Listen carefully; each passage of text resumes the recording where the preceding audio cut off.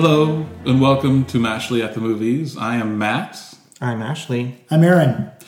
And we are back to talk more about 31 Days of Halloween, where every day this month we discuss a movie that is in the horror, thriller, mystery genre. And today's movie is 1941's The Wolfman, and Aaron's going to tell us about it.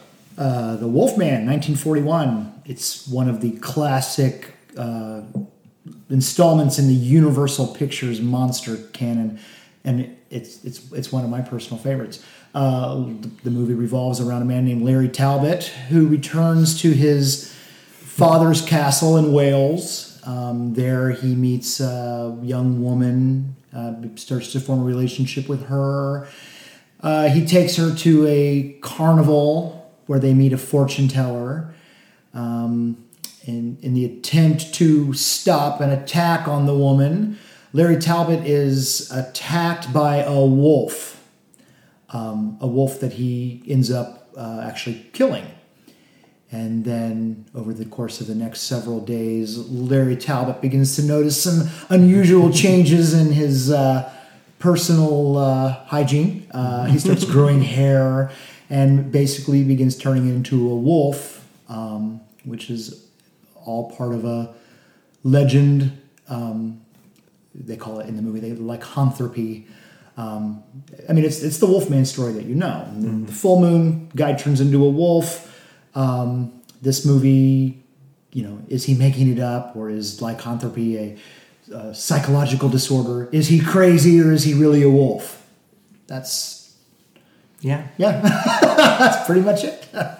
So I think this was the first time that I had seen this movie, but I've heard about it all my life, really, and I think it's an iconic film. I think a lot of those tropes that we're very familiar with when it comes to werewolves, they kind of entered the public conscious through this movie. Mm-hmm. The full moon, the silver to kill the werewolf, and all that stuff.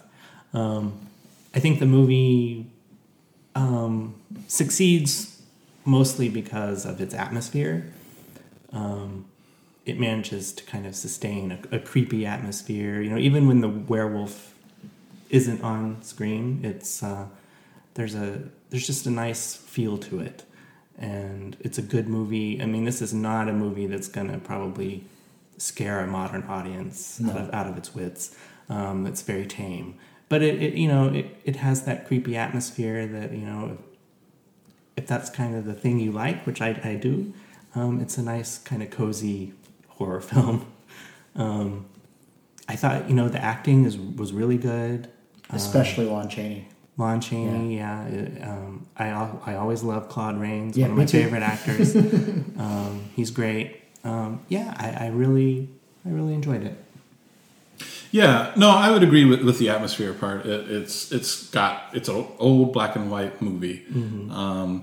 And it's, the setting is good. It's got some suitable fog in it, I think, and whatnot. Directed by George Wagner, written by Kurt Siodmak, cinematography by Joseph Valentine. So it looks good.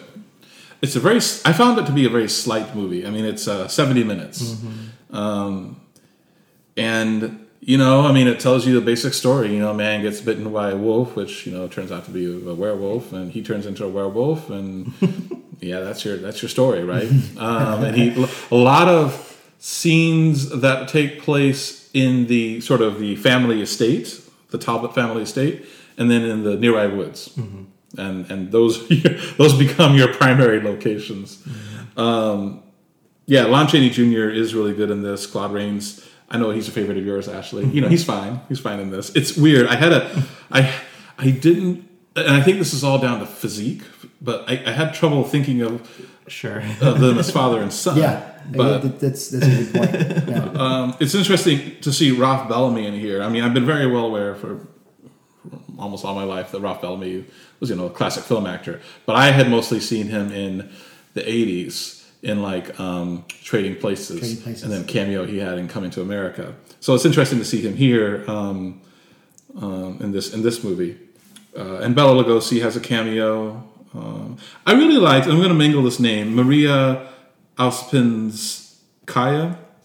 She plays the fortune teller. She does. Maleva. Well, not the Bela Lugosi fortune teller, but the wife. The wife, yes. She's in this a fair bit, Yeah. and she does a good job. Yeah. She's one of the. I think her and Lon Chaney Jr. are probably the two best things about this movie. Yeah. So yeah, it's fine. It's a fine movie. I'm really impressed with Lon Chaney in this movie, and a lot of the movie is driven by his character progression. So you see, as he begins to question his own sanity, obviously he turns into a wolf, but he doesn't know that it's actually him that turns into a wolf, and so the next day he wakes up confused because he doesn't know what happened the night before. You see a lot of that confusion and insanity in his performances, and I think the makeup, the monster makeup for this movie, I'm a big fan of this whole era of the Universal monsters, the Draculas and the Frankenstein films. I think the one who looks best in the makeup is easily Lon Chaney Jr. as the Wolfman. I think he looks great. And there's some neat stuff in this movie that seems to look really good for a movie of the era when they do the transition from the wolf into when he becomes Larry Talbot again. Growing up in the 80s, Matt and I, we were both very nostalgic for the 80s, and so what I always remember is American Werewolf in London. And the transition scene when that actor changes, whose the name is escaping me, Griffin Dunn, when he changes into a wolf, it's just terrifying. Well, this isn't terrifying. He pulls his pants leg up. There's some new hair. He looks at his hands, and his arms are getting hairy. And then, the next thing you know, he's a wolf loping through the atmosphere. Again, is great. One thing that I noticed about this that had never really occurred to me before is how obviously everything is a set. Mm-hmm. So it's like the woods were clearly on a sound stage, and that the house is clearly a sound stage.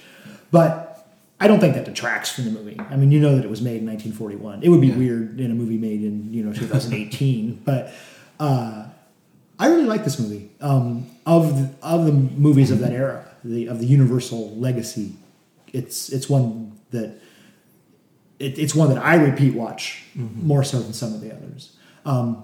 If I think if it has a true flaw for me, it would be how abrupt the ending is. It just kind of, bam, it's done. Here's the end of the story, the end.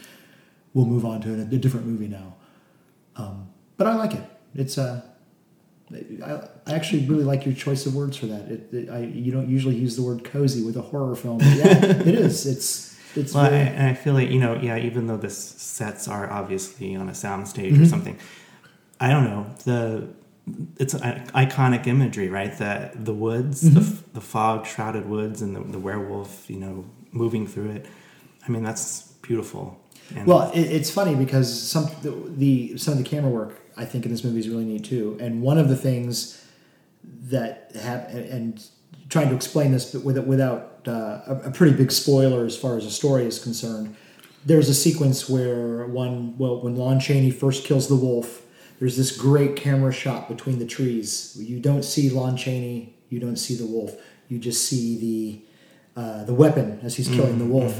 And then later in the movie, when another actor is going after the wolf, it looks the exact same, but it's in reverse. So the weapon is swinging in the opposite direction.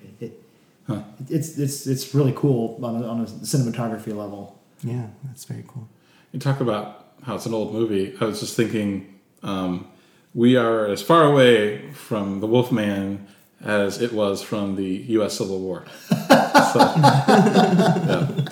It's a 79-year-old movie. Wow. No, I like it. Now, earlier this month, we talked about with our friend Sean, Silver Bullet, the 1985 Stephen King movie about a werewolf.